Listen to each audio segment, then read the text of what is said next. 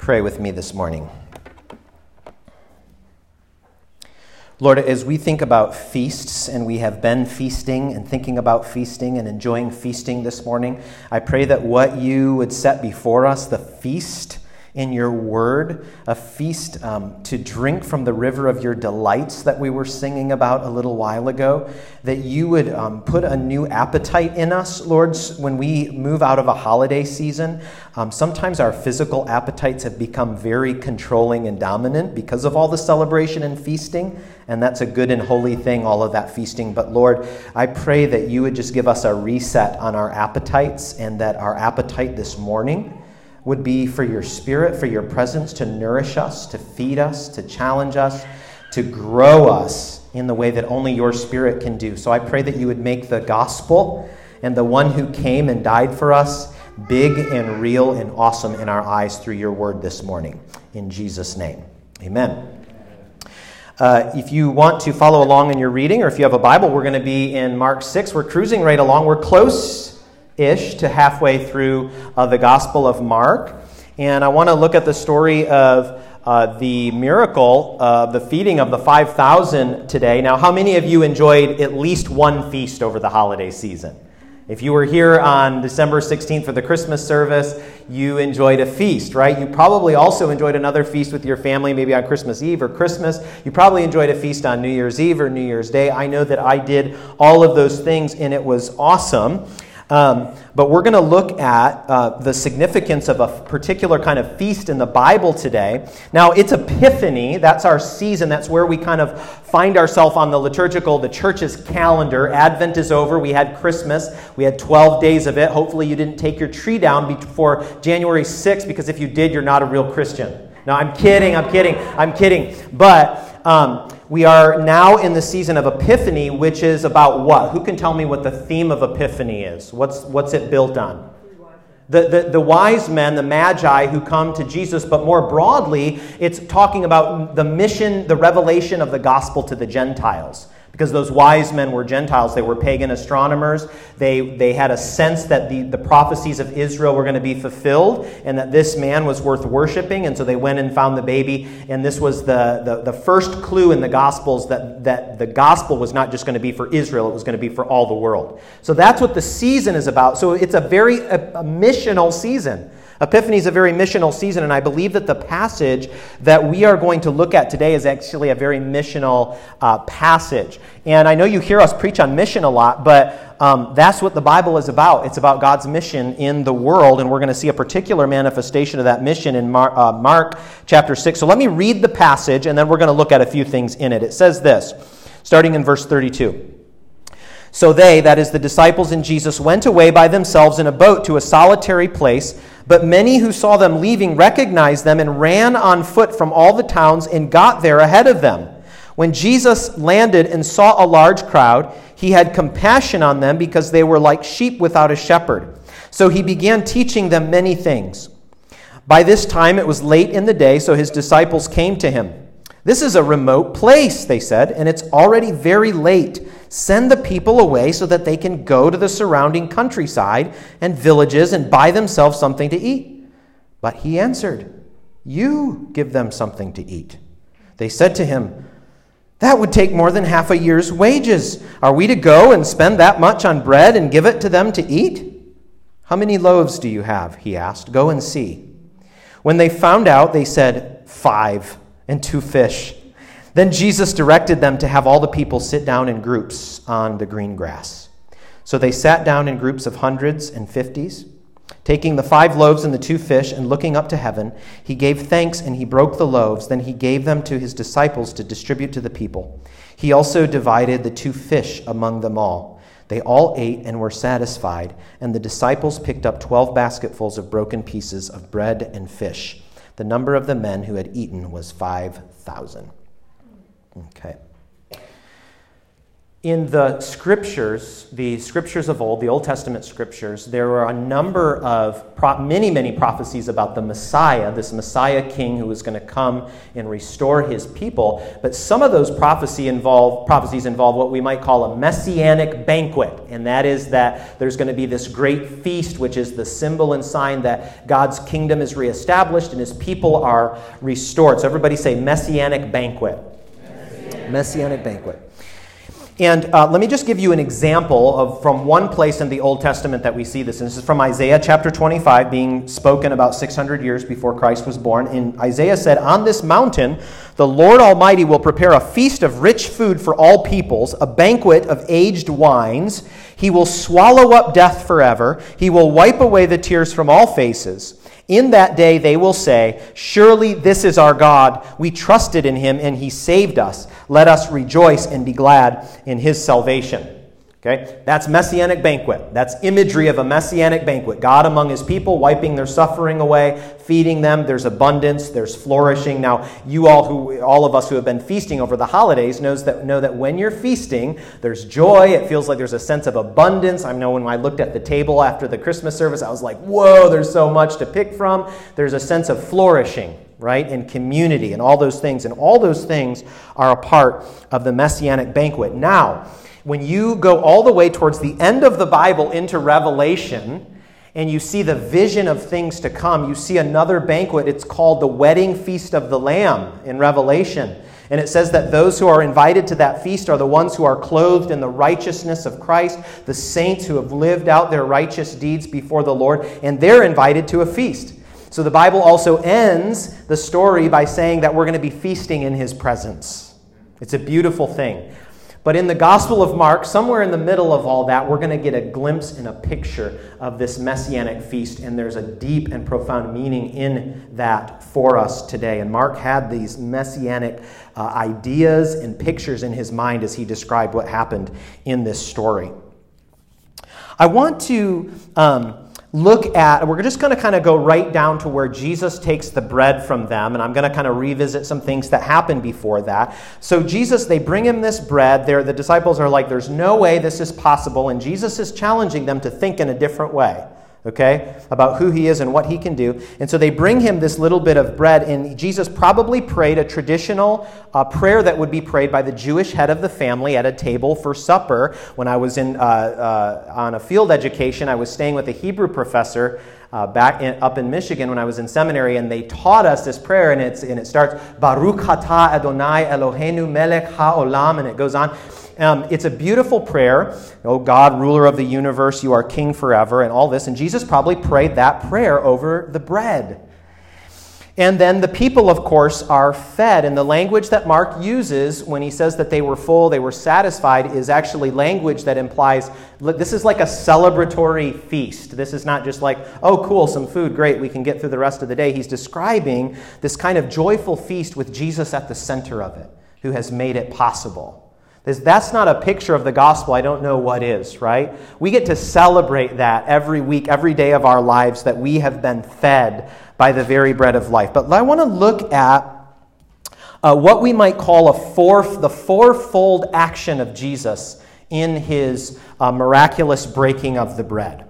A fourfold action. This is actually a term I'm stealing from other people who have noticed this and reflected on this before me. But the fourfold action is this: take, bless, break, give. Everybody say that with me. Take, bless, break, give. So the first thing that Jesus does when his disciples bring him the bread is he takes the bread. And I want to look at this as sort of symbolic of what Jesus does for us in the gospel. The first thing that Jesus does for us, because there's a fourfold action from God upon the life of every Christian that we can see here as somewhat of an allegory here. The first thing that Jesus does is he takes us to himself. We don't earn that. We don't work our way into his loving arms. We don't do anything to impress him. To get that, Jesus takes us. He forgives us. He wipes away our sin. He shed his blood to do that, so he's the only one who can do us. He gives us friendship, his very own friendship. He gives us a new identity, and he reconciles us with our Heavenly Father. That's like the heart of the gospel, right? That Jesus has taken you unto himself, even though you were an unworthy sinner, even though I was an unworthy sinner who could do nothing to earn God's favor. And this is something that we have to remember over and over again before we get to these other steps of the action, is that Jesus has already taken me to himself. Paul said, one thing that I know is that I press on to make it my own because Christ Jesus has made me his own. You are his treasured possession. He has made you his own. But there's a big part of us that fights against that and wants to re-earn God's favor on a daily basis to make sure that he loves us and we can be secure. One writer said it like this: it is an item of faith that we are children of God. There is plenty of experience in us against it. Right? Because our emotions, our daily situations, they want to pull that truth away from us that we've already been taken and made Jesus his own. But it stands true nonetheless. So the first thing Jesus does is that he takes us to himself. Now, Jesus, in a sense, he took this whole crowd of 5,000 people to himself. It tells us in chapter 34 that when Jesus landed and saw the large crowd, he had compassion on them, because they were like sheep without a shepherd. Jesus' ministry was not incentivized by him getting to see people follow more rules. It was incentivized by his compassion. He had compassion for the lost. And I think that the church today, we want notches on our belt of conversions or butts in pews and plates and dollars, and we will have a notch in our belt kind of mentality. But the Lord wants to give us his heart for the lost. You know, something that I have been so burdened with lately is thinking about hell. Now, we don't talk about it very much, and we shouldn't emphasize it all the time. It's not the heart of Scripture. But I've been reminded by the Lord that when you look out there at those people, they're all bearing my image in some distorted way, but they're bearing my image. I love them, and most of them are heading to eternal separation and damnation. And they might have smiles on their faces and they're enjoying life and they think everything is okay. Like last night I'm outside doing something, turn a light off, and I hear the drunken college girl next door singing rock and roll songs outside, and my heart was just broken. I just thought, Lord, save her and use me. But we need to develop that compassion for people, and compassion is the antidote to complacency and apathy in mission. Compassion is the antidote to complacency and apathy in mission for the lost, for the sick, for the poor. And we can only get that heart of compassion by being in the Father's presence and asking him for it. You can't work up compassion in your flesh. You have to ask God to break your heart for people who are perishing and who are going to be eternally separated from him if they do not turn their lives over to Jesus. And if you and I are afraid to lovingly share with someone who's bound up in a life of unbelief or sexual sin, whatever it is, if we're unwilling to share with them that without a change and repentance in their life, that they're going to perish eternally, we have lost compassion. One author that I was reading recently says it like this. He says, if we want to start being like Jesus, we need to stop being nice and start being kind. In true kindness, we'll see a lost person and have a broken heart that says, I will at least share with them the opportunity for them to know that they can have a new life in Jesus Christ and escape eternal destruction. So God, give us that compassion as a church. Give it to us as individuals and give it to us corporately as a church. The second thing that Jesus does is he blesses. He blesses the bread, but he also blesses us. He speaks words over us. He prays over us.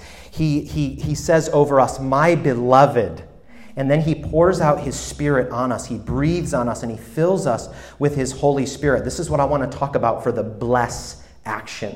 This is where we come to know God personally, not just as an idea or not just as a lawgiver or a judge, but as a Father who loves us. The Bible says that about the Holy Spirit. It doesn't say you're supposed to say a vague prayer to him once in a while. I pray that the Holy Spirit would help me. It says we are to have fellowship with the Holy Spirit. He's to be like a friend to us. That is how we will know the presence of Jesus with us and in us. But so many of us, we don't walk in that personal fire and that personal warmth and depth of relationship with the Holy Spirit. Richard Lovelace says it like this. He says, the typical relationship between believers and the Holy Spirit in today's church is too often like that between the husband and a wife in a bad marriage. They live under the same roof, and the husband makes constant use of his wife's services, but he fails to communicate with her, recognize her presence, and celebrate their relationship with her. Ouch. But it's true. Because we can easily forget that the Holy Spirit wants to relate to us on a daily basis. He's a comforter. He's a consoler. He's a helper. He wants us to talk to him, right? We often forget that we can pray to the Holy Spirit. We can say, Holy Spirit, give me deeper friendship today with Jesus. Give me greater boldness. Give me greater purity. Help me to overcome this issue that my heart wants to be free of, but I keep finding myself indulging in. Holy Spirit, I call on you. He's quick and eager to come and to be with us and to walk with us in an enjoyable fellowship. That is the blessing that has been poured out over us. Number 3 is that Jesus breaks. Jesus breaks the bread. Now, I'm trying to imagine this scene, and Jesus is just, all we get is what's happening kind of earthside, like what's happening like practically. He's saying, you're going to do this, go find some bread, tell me how much you have, and all that. But what must have been going on in the Spirit must have been amazing. Jesus must have heard the Holy Spirit. Now he was human, remember? But so Jesus must have been thinking like, this is going to be interesting. But he had full trust that the Holy Spirit knew what he was doing, and Jesus was fully empowered by the Spirit. I'm guessing that he heard the Holy Spirit say, okay, now just break the bread. Just break it. Right? And he's in that situation where he's just obedient. Doesn't tell us if the Father gave him a vision of what he was going to do, but Jesus knew in that moment the Holy Spirit said, break the bread. And he was obedient, and he broke the bread. He didn't say, well, Holy Spirit, I realize the Father could do a miracle, but, there is a lot of people. It's going to look really bad if this doesn't pan out and nothing really happened. He didn't think that. He didn't say that. He was just obedient. He broke the bread. He broke the bread. And we likewise have to become broken to have the heavenly mind that Jesus calls us to have. When he told his disciples, they said, look at this situation. Look at this earthly situation, Jesus. Don't you know that our minds, our rational minds, understand how to rightly process this situation and the solution to it? There's 5,000 people, there's 5,000 men with their women and children, and we have no money, really, and it's been a long day. You've been teaching, and they're hungry, and they're thirsty, and so the practical, obvious solution, Jesus, according to my reason, is that we send them into the town so they can get some food before Publix closes. And Jesus says, you give them something to eat. They were thinking with an earthly mind. And Jesus thinks with a heavenly mind. And Jesus thinks in terms always of heavenly solutions to situations that seem impossible.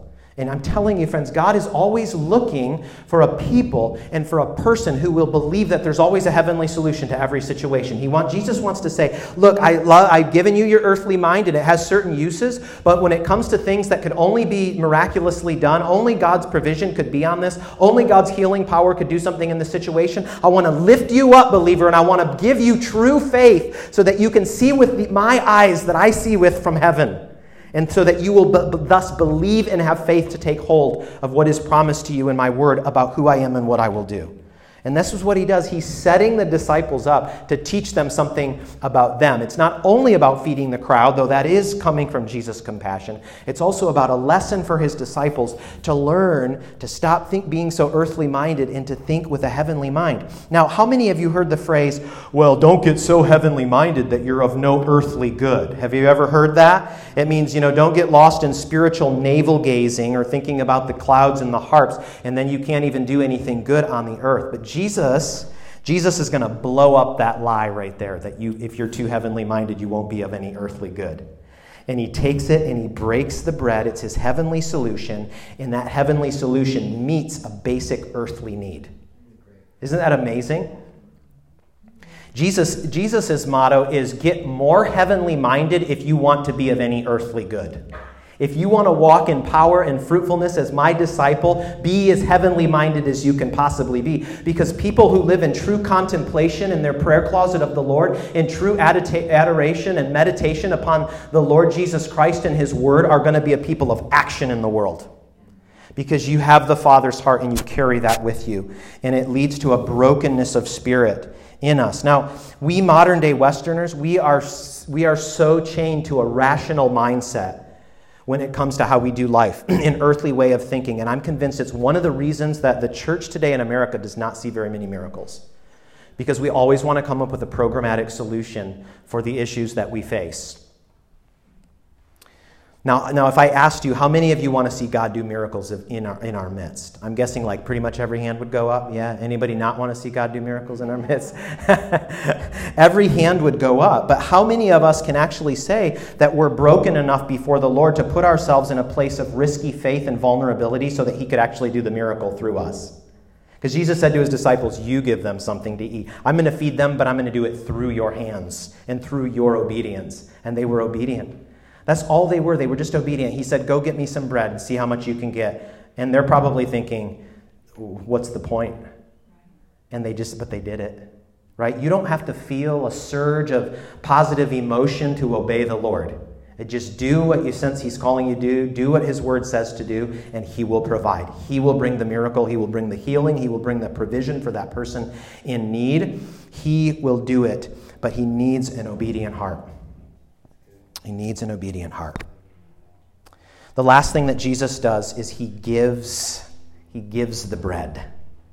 He takes it, he blesses it, he breaks it, and then he gives it to the world. He gives it to the crowd. And we see this beautiful messianic banquet, which is a foretaste of the fullness of the kingdom of heaven, where we feast in his presence for all of eternity, healed of every sickness, every tear dried from our eyes, standing in strong, glorified bodies, or maybe lounging in glorified, resurrected bodies, serving him, loving him, knowing him, and having fellowship with him forever. And this little miracle in the Gospels is just a little picture of a God who wants to save people, heal them, deliver them, feed them, and make sure that they have an abundant life and that they are whole. It's a picture of the gospel. Friends, Romans 12 says this, because this breaking and giving, because what Jesus wants to do is he doesn't just take us to himself and bless us, he breaks us and he gives us to the world. We are his gift to the world. I've been memorizing Ephesians chapter 1 lately, and it says that God placed him as the authority he made him head over the church, which is the fullness of him who fills everything in every way. The church. Like God says that about his church. You are the fullness because you're carrying out my son's spirit into the world. You are the fullness of him who fills everything in every way.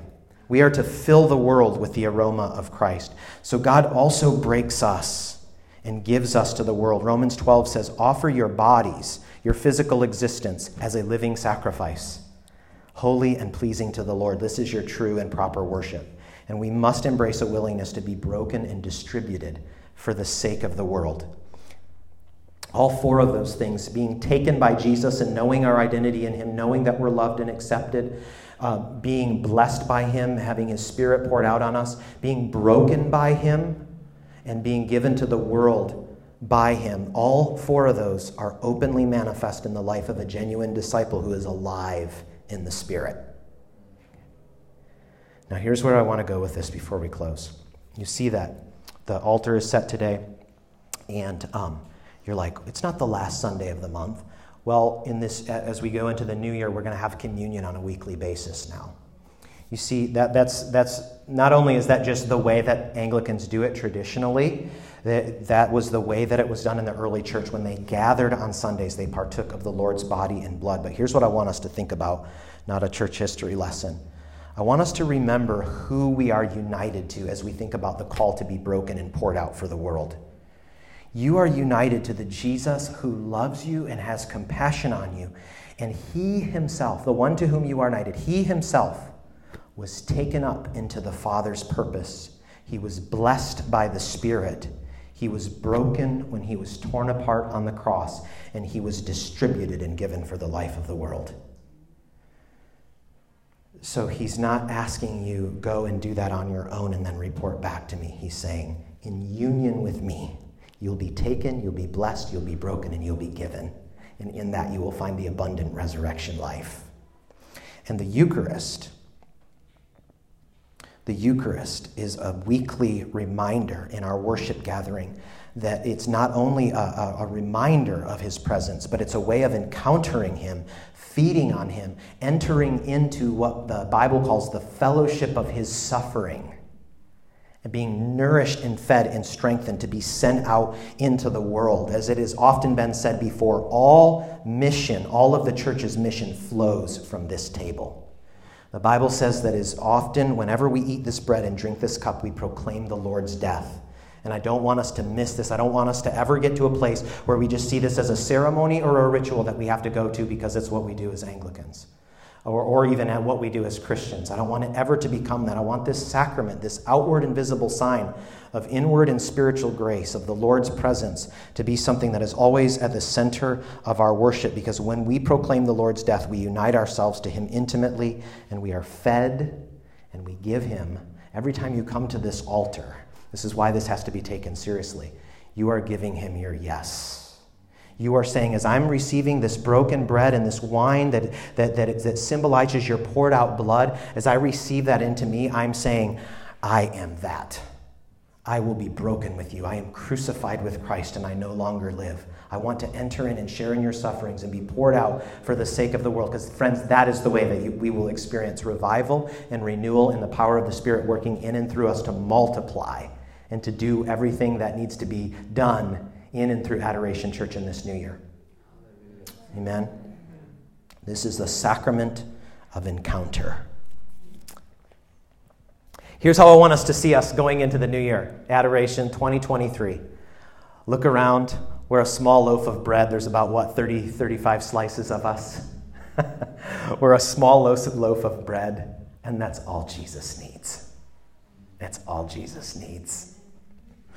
It's all that Jesus needs to multiply, to bless, to break us, and to give us to the world. And he will do the multiplication. The book of Acts always says, and the Lord added to their number those who were being saved.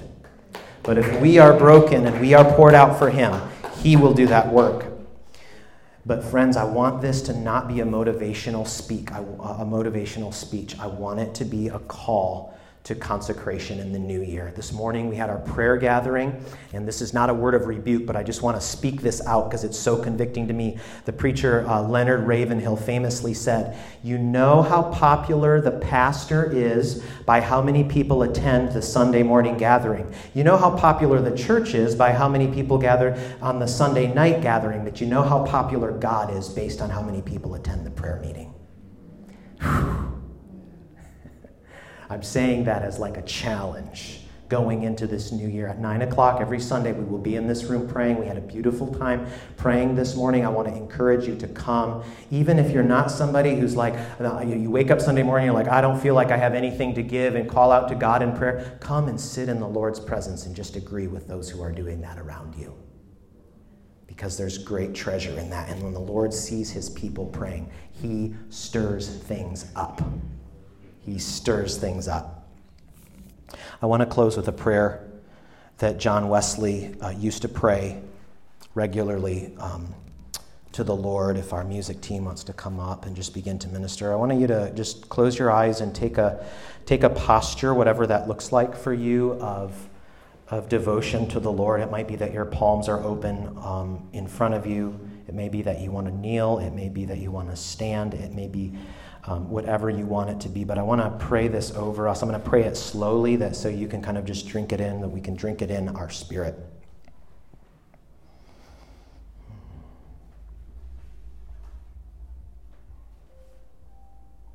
I am no longer my own, but yours. Put me to what you will. Rank me with whom you will. Put me to doing. Put me to suffering. Let me be employed for you, or laid aside for you, exalted for you, or brought low for you. Let me be full. Let me be empty. Let me have all things. Let me have nothing. I freely and wholeheartedly yield all things to your pleasure and disposal. And now, glorious and blessed God, Father, Son, and Holy Spirit, you are mine, and I am yours. So be it. And the covenant now made on earth, let it be ratified in heaven. Amen. I invite you to stand.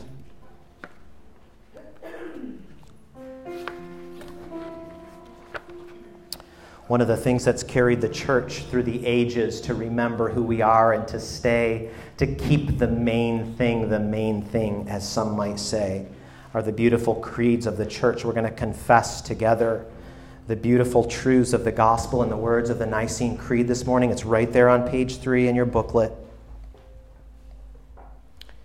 Make this a devotion of your heart this morning. Make it a devotion of your heart that you pray throughout the week. And together we say, I believe in one God, the Father Almighty, maker of heaven and earth, of all things visible and invisible. I believe in one Lord, Jesus Christ, the only begotten Son of God, born of the Father before all ages, God from God, light from light, true God from true God, begotten, not made, consubstantial with the Father. Through him all things were made. For us men and for our salvation he came down from heaven, and by the Holy Spirit he was incarnate of the Virgin Mary and became man. For our sake he was crucified under Pontius Pilate. He suffered death and was buried, and rose again on the third day, in accordance with the Scriptures. He ascended into heaven and is seated at the right hand of the Father. He will come again in glory to judge the living and the dead, and his kingdom will have no end. I believe in the Holy Spirit, the Lord, the giver of life, who proceeds from the Father and the Son, who with the Father and the Son is adored and glorified, who has spoken through the prophets. I believe in one holy Catholic and apostolic church. I confess one baptism for the forgiveness of sins, and I look forward to the resurrection of the dead and the life of the world to come. Amen.